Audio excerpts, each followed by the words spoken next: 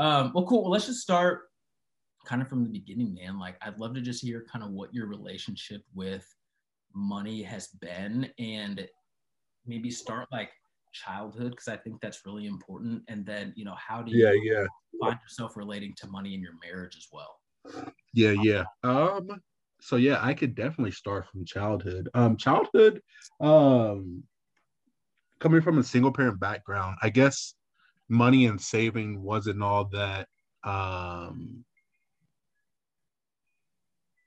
important, I would say. You kind of just get it how you live. Um, and you just was thankful for what you got, and for what you had, and was not really complaining, about the things you didn't have. And so growing up, never really seen money as something that was a priority or something that you needed to have. Not until you got into like late high school, early college. That's when you're like, geez, man, I wish I knew a little bit more about money, financing. Wish I would have known a little bit more about saving. Wish I would have known how to do this, Yeah. how to look at stocks, how to look at this type of stuff. And then you're just like, you know what? I'm just really behind. And that's no like slap in the face to my family or anything like that. Not at all. It was just something that we just really didn't pay any mind to, pay any attention to. We just really wasn't um, in that type of setting to where You would if even, we had a lot of right, like we didn't have a lot of money, so we really wasn't stressing over. We just had enough. And I think that's just how life was for us. We just had enough, which was awesome. I mean, when you're growing up and you just have enough, you kind of work with what you got. yeah. Well, and as kids, because my story is actually pretty similar, but as kids, you don't think about that. Like, No, you're eating every day, like you're hanging out with friends, then going to school. Like, it's not even yeah, it's not even on your brain. And growing up for me, it was just my mom, so a single parent household up until I can never remember, 11 or 12. My mom got married to my stepdad, and they do really well now. But back, like, my dad was a police officer, and it was like my mom stayed home. He was making whatever police officers made 10, 15 years ago, and things were tight. But I never went without. Like, no, I didn't have like the super nice car when I was 16, right, right, right. whatever. It was never that. But we didn't learn about stocks, dude. I didn't know what stocks were until, shoot, 8 years ago. It's crazy. Yeah, it's a true thing. Like when you're growing up and you're not growing up around it, you're just kind of like one ear in out the other, not really paying any attention to it, not even giving any thoughts about it, and then life just goes on. But it kind of slaps you in the face when you're um in college filling out all these different loan applications or trying to get a grant or something approved, and you're just going through it and you're just like, man, I'm really behind the eight ball on this. Like, Like, what is all this stuff? Did you what is this? did you go to college? Yeah, so I went to Dort University. Oh, that's right. I forgot about that. Yeah, man. And so when I was there, so it wasn't a full ride, so I got like a partial ride, like half. Football. And so I had to, of course, mom didn't make enough money to pay the other half, so I had to either work and take out a couple loans. Yeah, yeah, yeah. And so that's what I did, man. I just worked and took out loans, but I think that's when life set in. Like, this is real. This is what life is. This is how I got to manage, and then this is also how I got to survive. Because you are surviving in college, and at times you're barely surviving. Right. I was 5 hours away from home, Northwest Iowa. And so, yeah, I got a part-time job, just started working, and just slowly paying off college, but also every new year, every fall, 4 years, took out another loan. Not a massive loan. Just took out another loan. Yeah. And so that kind of got me, those 4 years kind of got my mindset on what life would kind of be like out in the world, where you are by yourself, not having anyone kind of overlooking what you're doing, and just learning how things actually work, what it means to have a percentage or APR on your loan, what that entails, how much you got to pay back. How it feels making those Right. right. Yes. Right. And so now it's just like, man, everything I do, like if it is something that we're not paying cash for, if it's something that we gotta have an APR or any interest rate on, like how much is the interest, like calculating how much will this affect me? Will it affect me if I pay it off long term, or will it affect me if I just pay it off up front? Like, and so now when you're in the midst of those things, you're just like, man, I wish there was a time when I was either early high school, late high school, that I had a financial class, something to teach me about. Yeah, they need to implement that. They really do. They really do. That is a class that they need to implement. 100%. Either early high school or late high school. That's got to be a requisite for you to graduate. I couldn't agree with you more, man. And it's like the class that you would use the most in your life. Yes. That's crazy. Out of all the, like, yeah, reading, writing, math, like all that stuff is great. It is something that you need because you don't want people to think you're just some idiot out here. Right. But dude, people think you're an idiot. Yes, sir. People, I shouldn't say people would think you're an idiot. I shouldn't say that. People will definitely take advantage of you. It's true. If you don't know. That's true, man.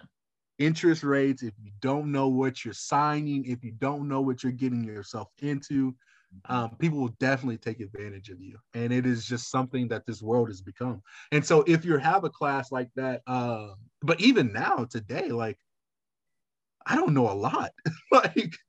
like I think I was just looking at a video the other day and just found out some differences between a 401k and a Roth IRA, how much of a difference they are. And I'm just like, what in the world? Like all this time you grow up and you hear your parents like, oh yeah, I got my money in a 401k. Can't wait to retire. Like now you're just like, wait, 401k is what? Like it wasn't even meant to be what it is, what people pull it all up to be. And so it's just like, what in the world is going on? Yeah. And so as you get older, I guess you kind of understand, man, you really got to be on your P's and Q's when it comes to money and how it works, and knowing how it works, knowing how it benefits you and how it at times don't benefit you. And so, yeah, it is something that I am learning as a beginner. I would say definitely a beginner learning for sure. Yeah, and would love to learn more about it. But at the same time, so my wife, she grew up, both parents in the home, rural Iowa. And so a lot of money problems that she dealt with was very small in compared to what I was dealing with. And so at times it feels like she kind of just, as of like now, talking married life, she kind of just spends, not really paying attention to what she's spending money on. Because she's never had, and I'm assuming here, but she's never had that like scarcity of money, maybe to the right you did. And so for her, like the floor of what could go wrong is so much higher than like what you've seen, where it's like the floor is a lot lower. But correct. It is like, look, Becca, you spend something and look, I get it. We got money in the savings, but I don't always want to go reaching in the savings to keep our account from going negative. Like that's something I don't want to do every single time. And it's just like, okay, then she'd be like, okay, I'll switch out my card. I'll start using my Venmo card because I send money to her Venmo card so she could just use. And so I'll switch out the debit card for my Venmo card. I'm like, you should have been doing that in the first place. Like, I shouldn't have to tell you that, hey, you got to watch what you're spending money on. Like, I mean, I get it that you're spending money for things that we need, but at the same time, I just feel like it's almost a random buy. Sure. Like, it was a time, well, actually, this was like recent. She goes, I think Harmony needs a baby doll. Yeah. I said, a baby doll? We can wait for a baby doll. Like, that's something. And then she brings up, oh, yeah. And then there's this, they got a crib for the baby doll. They got a stroller for the baby doll. Yes. I said, hold on. Look, we can just get the baby doll. Just get the baby doll for now. Just get the baby doll and see how she does. And then we can talk about everything else. But I think that's just me growing up, not having a lot. And so I kind of just, since I don't have a lot, my mindset is the more I don't spend, the more I have. But at the same time, it's just me just holding on to it and afraid to spend it, because it's not that it is something like I'm afraid to spend it because I just don't know what's going to happen.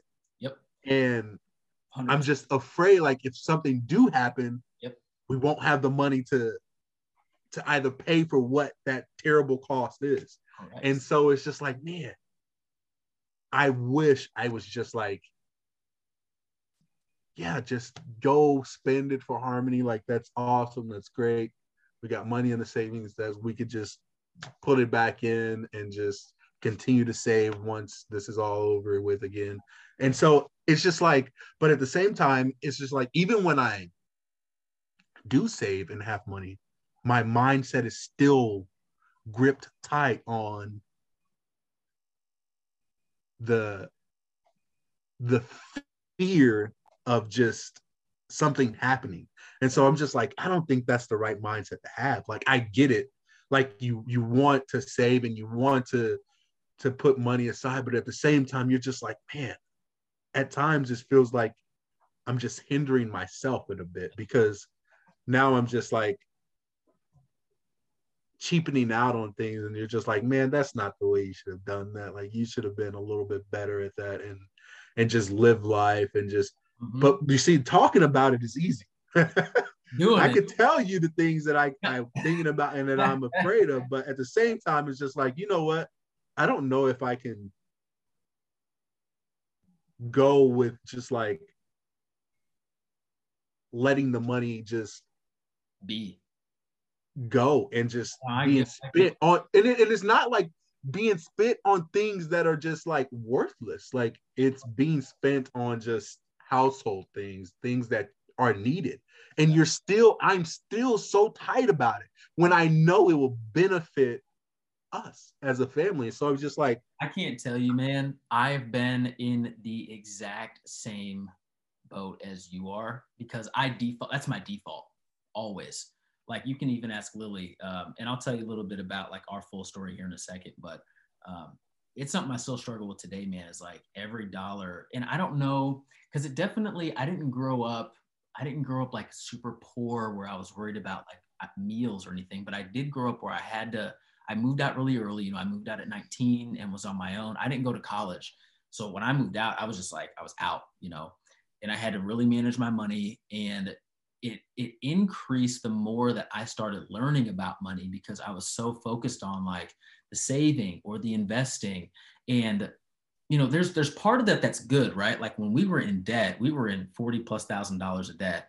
When we were in debt and we weren't making money, and like Lily was staying home and we had a kid, it was beneficial for me to be like, yo, we cannot spend, we need to pay off this debt. But after we got past that, it was not beneficial for me or my marriage at all. How stingy I was with money. And that was such a huge struggle. One thing that really helped me, man, was budgeting. And I want to talk about that just a little bit. But let me tell you a little bit about me, just so you know, kind of what I've gone through and kind of what I've experienced. So, like I mentioned, my story is very similar to yours, single family household for, till I was 11, and stepdad was in the picture, and we didn't make a lot of money as a family, not a lot of financial literacy talks, like there wasn't a lot of, like, I definitely knew how money worked and I knew how bills worked, but I didn't know I didn't know what a 401k was. I didn't know what a Roth IRA was. I didn't know what stocks were. Like I didn't know any of that, man. And so and I got married really young. So I got married when I was 20. We had Wesley when I was 21, I believe. And Lily was 19, I think, like just almost 20, but she was 19 when we had Wesley. And so it was like a lot of responsibility piled on early on. And then we just started getting into debt. Like we had everything. We had credit card debt. We bought when I was making, it was $40,000 to $50,000 a year. We bought a $23,000 or $24,000 vehicle. Like just these stupid financial decisions. When we bought our house, we put a bunch of money on the Nebraska Furniture Mart card. Like it was just a lot, And so I found myself with $40,000+ in debt, only making money, and then it would just all leave. Making money, all leave, right? And so I started getting really frustrated with that because I started realizing that this would be my forever if I kept this up. Like I would never get ahead. I would never accomplish some of the goals that I wanted to accomplish. This is just what it was going to be. And so I actually started listening to Dave Ramsey. And I was just gobbling it up, man. Like I was listening to the podcast all day long. I was watching YouTube videos all day long. It was you can ask Lily sometime, like it just consumed my whole brain. And that's kind of what kicked me into the debt payoff deal. We paid off our debt completely. It was a couple years back.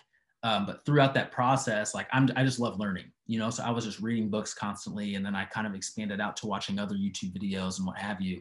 And that's kind of where I got now.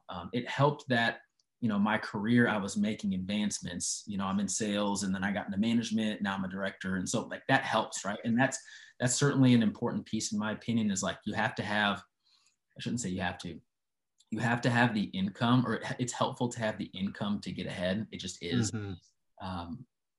But kind of learning that balance, though, is like my most recent lesson, where yes, we need to look 30, 40 years down the road towards retirement and these goals that we have, but what's the point if we're not enjoying it now? Right. Because a lot of people, dude, it's the opposite. A lot of people, it's like YOLO, like you only live once. I'm going to spend all my money. I'm not going to worry about down the road. But then when they turn 60, they find themselves sacking groceries. Yeah. They weren't disciplined throughout their life. So let me ask you this, just to touch on the balance piece. Do you guys budget? Like what's budgeting look like for y'all? So we put about $300 a month into our savings. Okay. And then everything else just goes off to paying. We did the exact same thing. We took off a Nebraska Furniture Mart card once we bought our house. And so we're paying off a Nebraska Furniture Mart card at the moment. Paying off a car as well. And so those are, and then also mortgage, of course. Of course, yeah. And then some student loans. Those are the two: Nebraska Furniture Mart car, mortgage, 2 student loans. So those are the 5 things that we have. Okay. That we're. So budget wise, have you ever sat down? Is Rebecca your wife's name? Yep. Okay. Have you ever sat down with her and like either on an Excel sheet or a notebook or whatever works best for y'all, and like written down, all right, so here's what we bring home, like after tax, after insurance, like total amount that we bring home that we see in our bank account each month, and listed out all the line items of everything that comes out? So we did it when we first got married, but we haven't did it in a very long time. Which we should probably need to do that because we've done so much more within that time frame with pay raises and everything else. Yeah, right. And things have changed. She's, of course, when she had Harmony, there's doctor bills and stuff in there as well. So every which way. Yes. So yeah, I think yeah. So that would probably be. Let me write that down. We probably need to redo that Yeah. Excel work. So there's a couple of benefits to budgeting. Obviously, it's really beneficial to know, like down to the dollar, how much you're bringing in, not what your salaries are, but like how much you're actually seeing in your bank account each month. Right. In addition to seeing all the line items of things that come out, because there's a couple things that'll happen. You know, number one, you might be like, oh man, like we got a lot more money than I thought we did. You know, like we can have some fun and start set some goals. Or you'll be like, oh shoot, like we only have like $5 a month left over after everything. We got to pay. Yeah, it's like that's what we are. We're like 1 month we'll do really well. Then the other month we'll be like, geez, where did everything go?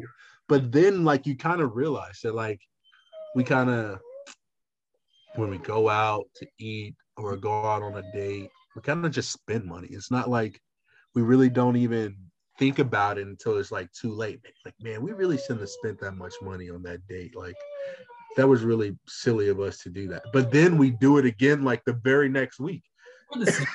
Here's the deal, like, and with budgeting, dude, it changes every month. And you're gonna have months that you do great. There's months, man, like this month in particular has been awful for us because our guilty pleasure, my wife's love language, is food. She loves eating out. And I enjoy it too. Like it's a fun thing to do on the weekends. We always overspend with that. But one thing that I think will help you personally is whenever you write this budget out, create a line item for fun money. Create a line item for the money that you are going to spend on whatever the heck you want to spend on, and you're not going to feel guilty about it. And when you give yourself permission to do that, dude, a lot of that guilt and like frustration and micromanaging that you do with money, because trust me, I do the exact same thing. I struggle with that. It alleviates because you're like, hey, listen, Becca, we have $200 this month that we're spending on whatever the heck we want to spend on. So what would you like? You know, so I think that'll be super helpful. The foundation. Okay, let's take a step back because there are some steps that I think are super important to hit. So I think the foundation to any successful like personal finance strategy is goals, right? Because if at the end of the day, you and Becca's goals are, hey, we just want to enjoy as much in the now as we can. Like in theory, man, if that's what you guys both want, that's not necessarily bad. Like you're going to be compromising on some things in the future. So I wouldn't recommend it. But if that's how y'all want to live your life, that's fine. And you can build a strategy around that. If your strategy is, hey, we want to buy a 4-bedroom home in whatever, different part of town, or we want to whatever. So have you guys ever talked about what your goals are collectively and individually? So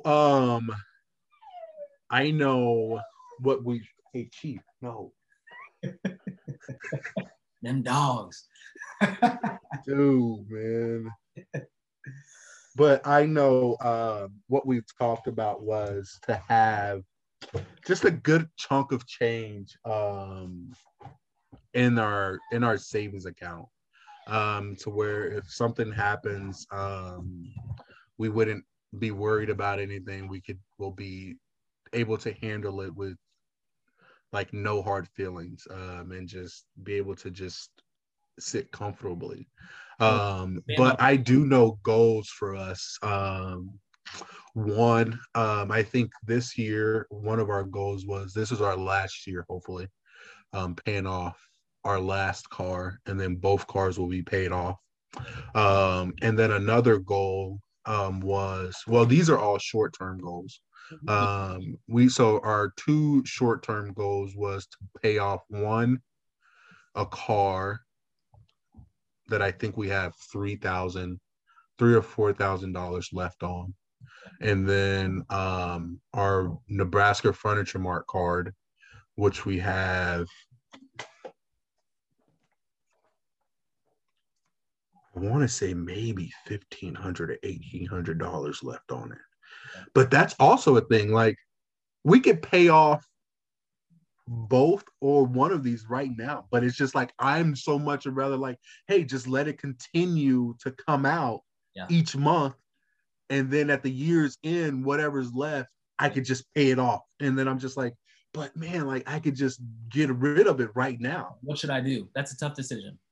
Yeah, I could get rid of it right now, but it's just like I don't want to. Like I would much rather just take the monthly payments. Like I don't know if that's a good thing or a bad thing. Yeah. And so but those are the two short-term goals that we had. And then long-term goal, of course, is to just be debt-free. And hopefully, well, what we were doing before we at the start of this year, we were paying about like an extra $150 on our mortgage. But then we had what happened?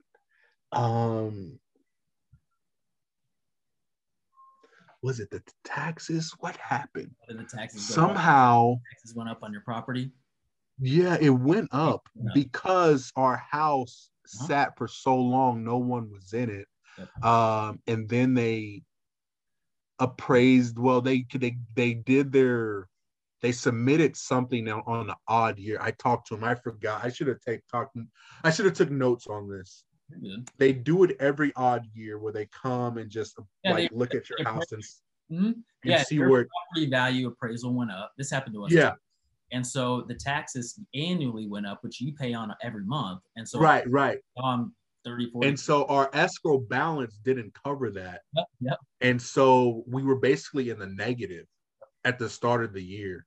And so that's something that's also another short-term goal that we got to get up, because now it's just they just roped it into our mortgage until we pay it off within the year. And so say that again. It happened to us this year too. And that's probably going to happen, especially with this market, dude, because that's what the lady was saying. It's probably going to happen every odd year. Like you're going to see an increase. And I'm just like, just let us know ahead of time. Yeah. Like, let us be prepared for it, so we're not caught off guard and having to catch up. Yep. And so, but that's another thing though, just like having money in the bank account for stuff like that. Just like if something like that happens, you're not frustrated, you're not upset. Hey, we got the funds to do this, so we could just go ahead and pay it off, and you don't got to tie it into our mortgage. Our mortgage could just stay the same. And our escrow balance could just go up to whatever it needs to go up to help us the following year, however much that will help us. And so let me touch on a couple things, because I'm taking some notes and I want to make sure I'm hitting on everything.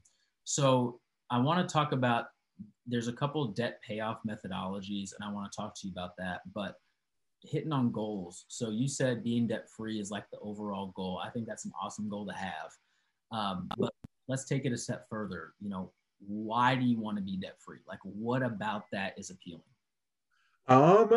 I think the appealing part is because I feel like once I'm debt free and done paying off everything, I think then my wife and I could go on a little bit more vacation. Like we could just have fun between us and family, and not having to have money stretched to make that work, and not having to feel like we're just compressed and not being able to spend what we have.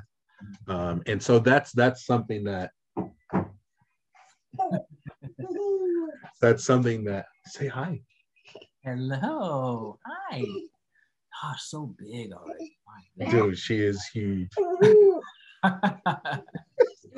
Crazy. Say hi. Look at your hair. Why are you like that? No. That's awesome. But yeah, for sure, just not being felt like we're compressed with money and being able to just spend it at will. And I think that's where I am right now. Like although you have money saved up, you're just like, man, I feel so compressed. If I spend this, I feel like I'm falling behind again. Yeah. And I think that feeling is the feeling that I don't want to always have. Yeah. Yeah, so there's two things, right, that you mentioned. So there's enjoying life. You want to just be able to like enjoy some different things with your family. Totally. Right. I think that's a great goal to have. The second goal, and it seems like the second goal is the true one, like the one that resonates most with you, is you want that mental peace. You want peace.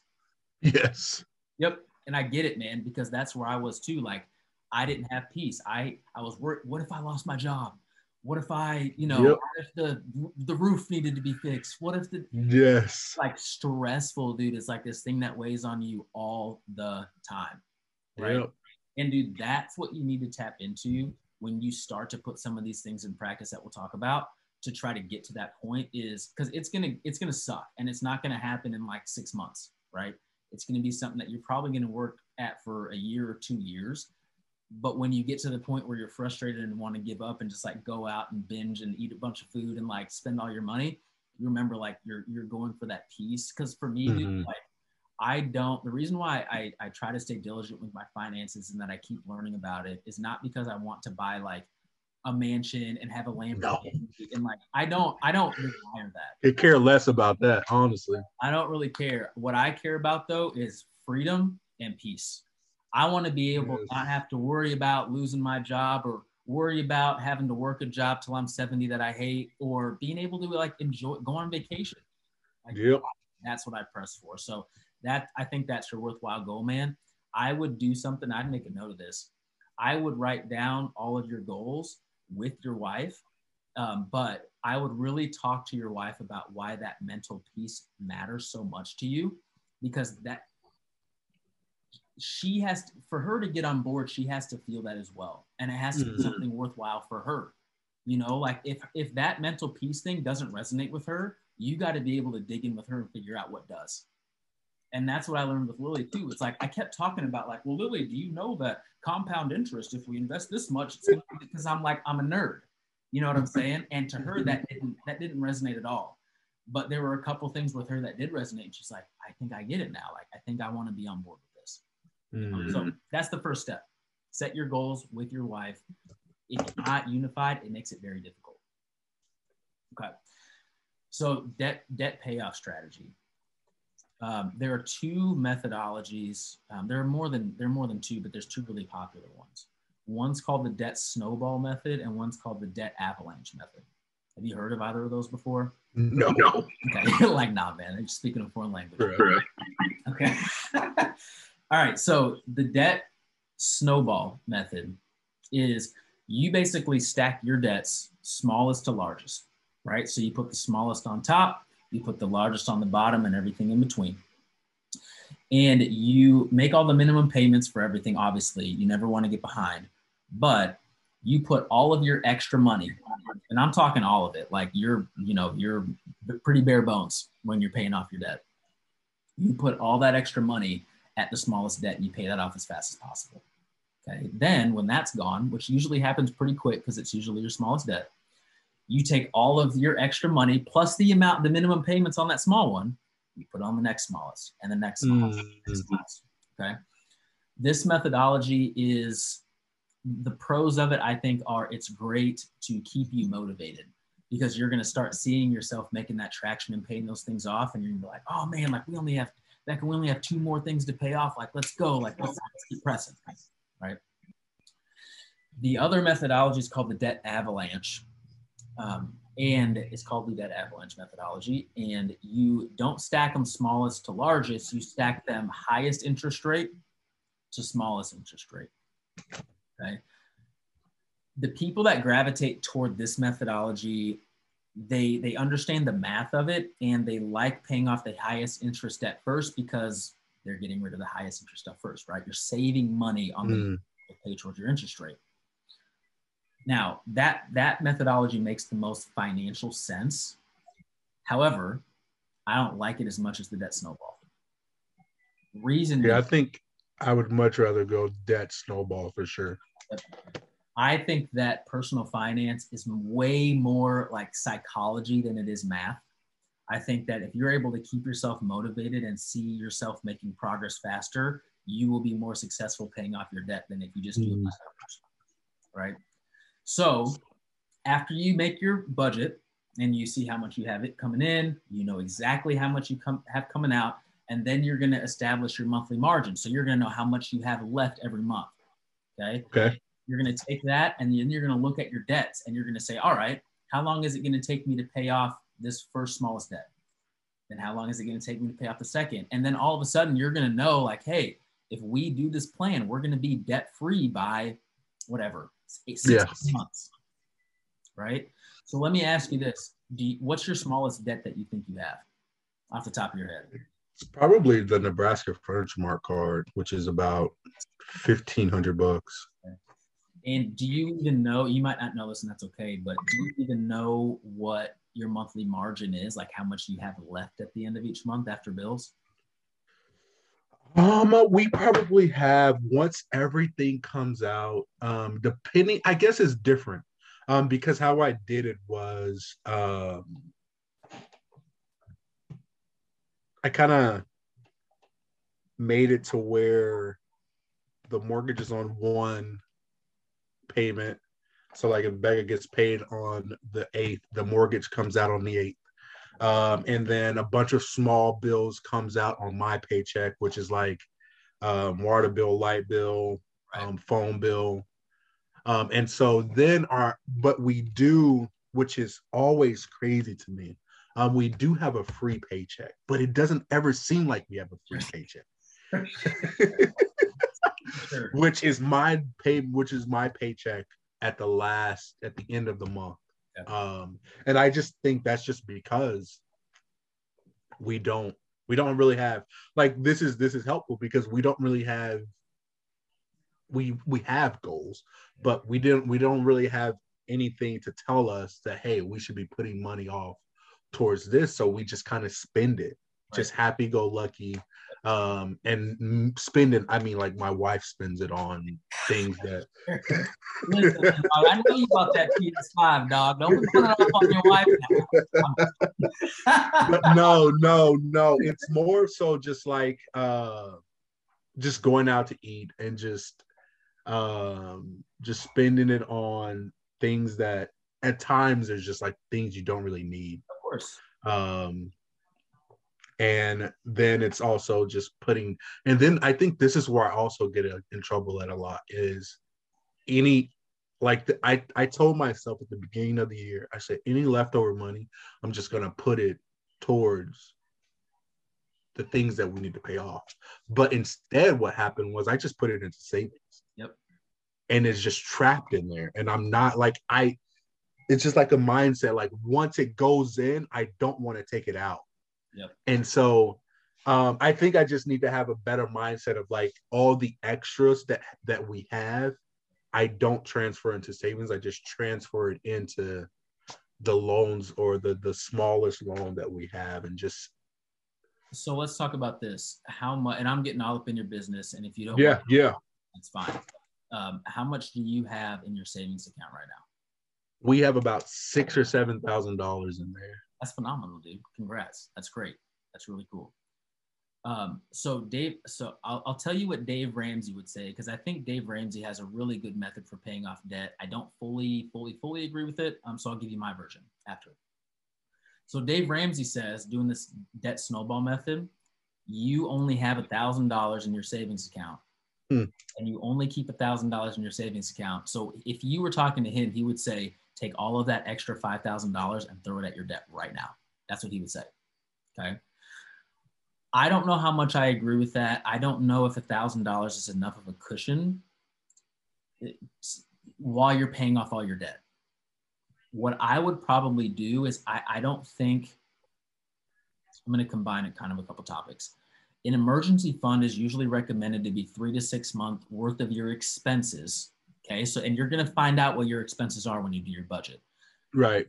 Typically you want to have 3 to 6 months in an emergency fund of your expenses. That's your safety net. That's if you lose your job, Becca loses her jobs, an emergency. Right. We just had, luckily I had an emergency fund. We just had to do $7,000 worth of electrical work in our house. Oh, that came out of the emergency fund. Now I'm working on getting it back. Right.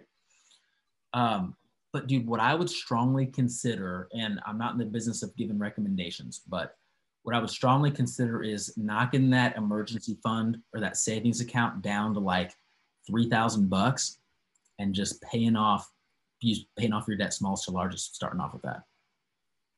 Okay. I know that freaks you out, but if you really think about it, like typically there's not like a catastrophic emergency that's gonna really. So I have a question. So if I, because it does freaks me out.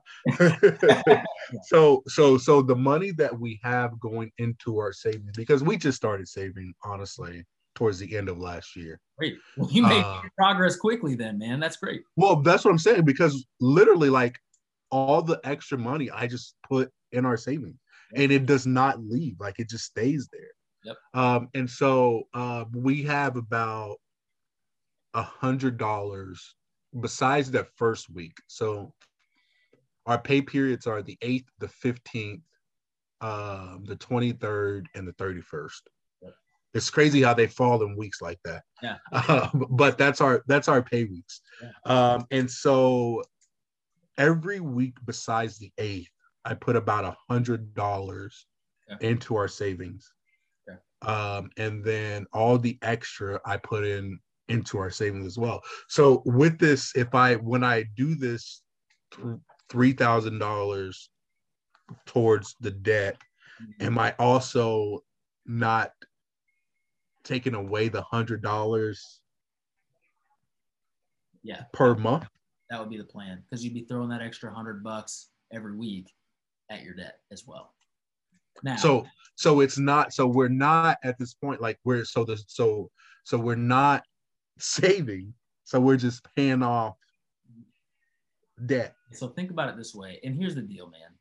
If it really freaks you out, you don't have to do it, right? Now, what I would recommend you do, because 6,000 is healthy, dude. Like 6,000 is pretty healthy to have just sitting there, right? For an emergency fund. You gotta stop throwing money into savings though, and start paying off the debt. Stop putting money into savings where you're at. You got to get that out of your head. And here's the rationale. You have a bunch of debt that's accumulating interest. Okay. Yes. Every time you throw that money into savings, that money's not growing. It stays the same. Okay. But yet all of your balances are getting larger and larger. You're going backwards every time you throw money into savings right now and you don't pay off debt. You're getting further and further from your goal. Right. So you need to the only guaranteed return out there in investing is paying off debt that has interest on it, dude. And if you pay off something that has 20% interest, you automatically got a 20% return on that investment, guaranteed. And any investor in the world would take a 20% return on their money, right? So start thinking about it that way. Like, I know it feels like you're not gaining any traction, like you're not seeing that savings account build up because you're not putting money into it, but you are gaining traction, dude. You're going to start making your money work for you instead of other people having your money work for them. That's what you're doing by paying off debt. So if it really freaks you out, which I get it, if it really freaks you out to take away from that savings account, just say, all right, we're leaving the savings account where it's at. All the extra money now is going toward debt. Okay. That's kind of a good in between. Because whenever you get past, and it's really fun, but whenever you get that debt paid off, hey puppy, man, your pup looks just like mine, except yours is gray and mine's tan. Gray. Yeah. Yeah. This is Dallas. He's a pit bull Great Dane, man. I remember Dallas. I remember seeing him as a pup with his ears. Yeah. Whenever you get past the debt, you get to start building true wealth, man. And that's where it gets really exciting. You know, when you don't have you're not paying anybody else, you get to pay yourself. And that's when you get to start investing. And that's when you get to start seeing your money grow when it's sitting there. And that's what we want to get to really quickly. Okay. So got that. And it's really going to start making a lot of sense. And the pieces will start coming together for you when you get that budget and you know how much extra you have down to the dollar every month. Okay. One thing that I want to note that you brought up, you said you were paying off your mortgage early, even when you had other debt. Don't do that. Yeah, we were putting about 150 in our principal balance. Yep, don't do that. Don't do that? especially when you have other debt. Your mortgage rate, and I'm just going to guess based off of when you bought, is probably anywhere from 3 to 5%. Is that in the ballpark? Yeah, it's a 3.625. Okay, so you have a great mortgage rate. The debt that you have probably ranges anywhere from maybe 0%. I don't know if your Nebraska card has 0%, but 0% maybe up to, I don't know, 15 or 20%. Yeah, the car is at 6%. Okay, that's still really low. Do you have any like actual credit cards that you use? We do use a credit card. It is how we kind of do it is we kind of tie all of our bills into our credit card, and then we just pay off the credit card at the end of the month each month. Great. So you don't hold any credit card debt month to month? No. You're ahead of the game, brother. No. Those are the only 5 significant things that we have in debt, which is, of course, the mortgage being the most. And dude, the mortgage is the thing that you want to pay off last. And most people don't even pay it off. Most people just keep their mortgage because it's cheap money, right? When you can borrow money at 3.6%, a lot of people like to just keep that, because when you start investing, the average return of the S&P 500, and I'm not going to load you up with investment stuff because we're starting a little bit further earlier in the road. We can have another call when we talk about investing. Yeah. But you can easily return 7 to 10% a year on average in the stock market. So a lot of people opt to invest before they even pay off their mortgage because they're earning more than like the 3.6% that you have on your mortgage. Okay. So we'll get into investing on another call, but I would strongly recommend don't pay off your house early at this point. Work on the other debts. Cool. Perfect. Okay. So then when you get debt free, you're going to work on building that savings account up into an actual emergency fund. And you want it to be that 3 to 6 month worth of expenses. For you all, because you have a kid, usually I say, hey, make it closer to that 6 month mark. Okay. And usually it's going to be, I don't know, man, it's anywhere from like $8,000 to $12,000, something like that. It's not a ton of money. So like once you have that money, that 3 to 6 months in your emergency fund, do you continue to put money in there, or do you just stop there? You stop there and then you start investing. Okay. Yep. Then you start investing. And that's where it gets fun. Because then you're going to be like, yo, I put, $10,000 into this investment, and in 5 years it grew to $15,000 and I didn't have to do nothing. That's when it becomes fun. And that's how the wealthy become wealthy, dude. I'm going to give you an example. Have you ever, I'm pulling up, are you familiar with what compound interest is? A little. Okay. So compound interest is essentially interest that you're making on interest. So an example would be, say you invested $100 and at the end of the year you made 5%. Well, at the beginning of that following year, you have $105. Make another 5%, but now it's on $105, right? And then the following year, it's on 100, right? So it compounds. It's an exponential. Gotcha. Yep. So I'm going to show you something. How old are you? I'm 30. Okay, cool. Me too.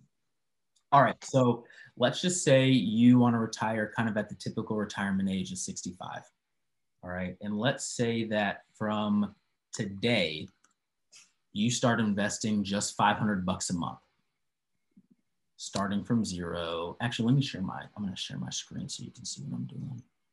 I love doing this exercise. It's really fun. I geek out about this stuff, dude. I'm such a nerd.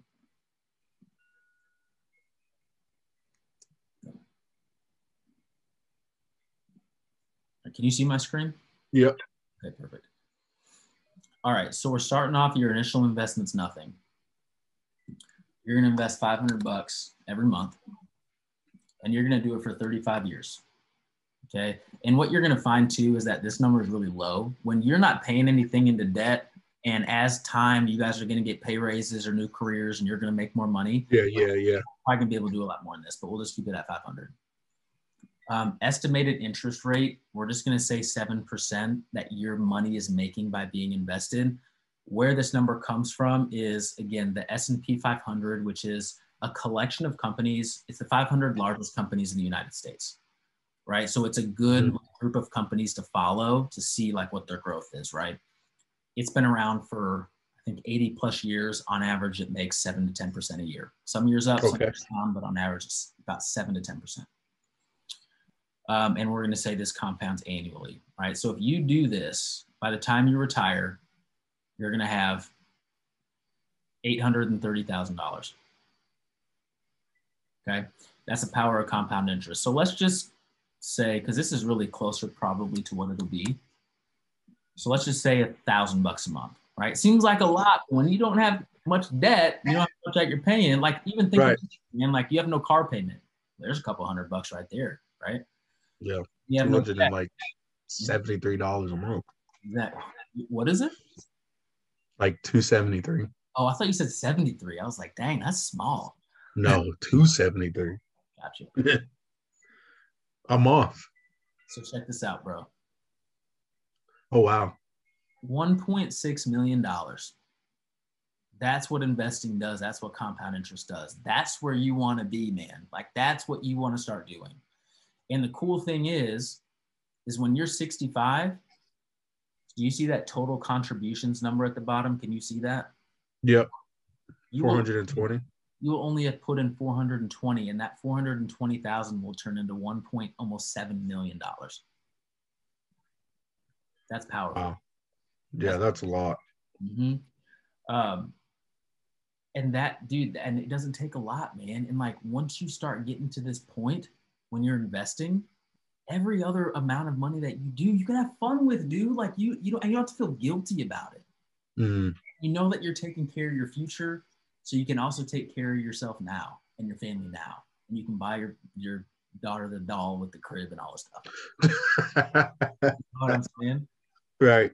So that's why I get so passionate about it, man. It's not about getting rich, dude, and it's not about like, you know, being uber wealthy for me. It's just about I know what it feels like to be in debt and to not know what to do with money and to feel lost. And when you can get that stuff in order, I know how free that can feel. Like I remember explicitly when I was listening to Dave Ramsey, like I would literally get emotional sometimes just driving out by myself in the car, thinking about the day where I would pay off that last bit of debt, because I know how much of a burden that can be. And dude, this is so attainable for y'all. Like it's not rocket science. You know, if you spend a little bit of time planning and dreaming together, you can get to the point where you're like, see, changing your family tree, dude. Who in your family do you know that has $1.7 million? Bro, don't nobody even in my family own a house. Exactly. Right? So you're already changing the family tree. There ain't nobody in my family has $1 million either.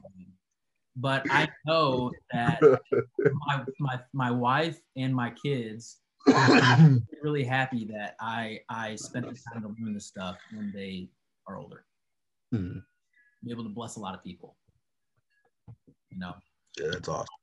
So I would love to do a call, maybe a different one with you to talk about investing, because there's a lot to unpack there. But are there any questions about, there's a lot that we covered. Are there any questions I can answer? Yeah, man. So I guess what got you interested in this? Like, what was the aha moment? There were a couple. The first interest I had was that I was tired of sucking with my money. You know, I was tired of feeling the stress every day of having to pay off a bunch of crap and not ever making any progress.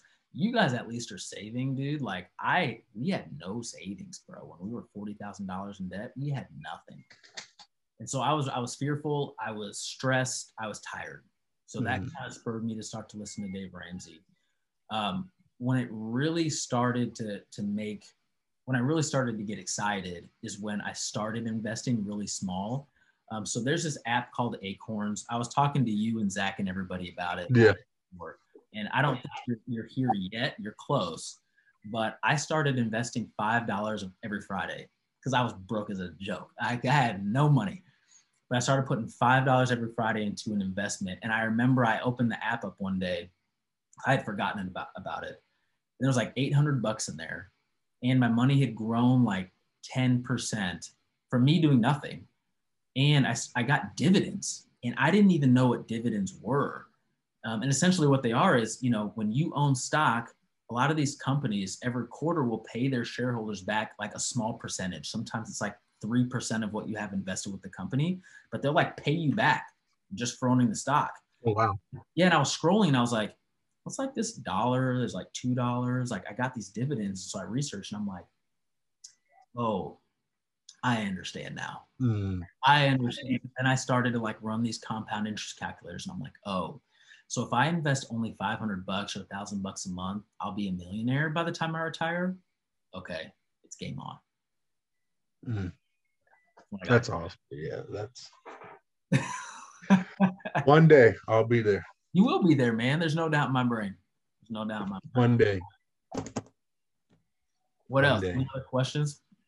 No, I think that's all the questions, man. Well, just that one, honestly. Okay. Well, what I'm gonna do, dude. Well, hopefully this is valuable. Hopefully you took something. No, dude, it was very valuable for me for sure. Yeah. I think I'm about to go talk to Becca right now as soon as we get in this call. There you go. That's for sure. Love it. I'm gonna hold you accountable just because we're buddies. And next time I see you, I'm gonna ask if you got that budget. And what I'm gonna do, I'm gonna share with you. Let me write a note of this.